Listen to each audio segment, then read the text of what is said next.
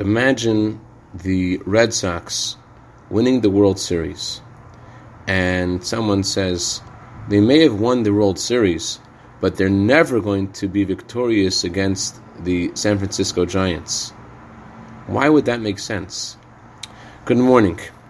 When the Jewish people are about to enter Israel, Moses sends spies to Israel to ascertain the best way of conquering Israel. The spies come back and they say, there is no way we're going to enter Israel.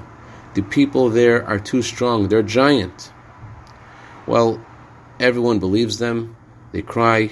And God says, because they were crying for no reason, this is going to be a night of tears. It was the 9th of Av, and they will not enter Israel.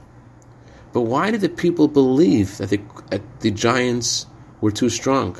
They had just vanquished the world superpower of the time, the Egyptians. Why would the giants be greater than the Egyptians? They saw miracles every day. They saw manna bread coming from the sky. They saw the sea split. Why did they think that when they came to Israel, they're going to lose a war against the giants? Short answer is, they thought, yes, God does miracles in the desert, in a chaotic wilderness.